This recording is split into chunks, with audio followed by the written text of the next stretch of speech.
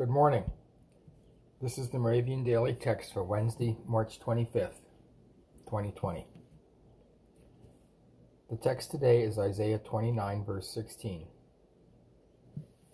You turn things upside down. Shall the potter be regarded as the clay? Shall the thing made say to its maker, He did not make me? Or the thing formed say of the one who formed it, He has no understanding?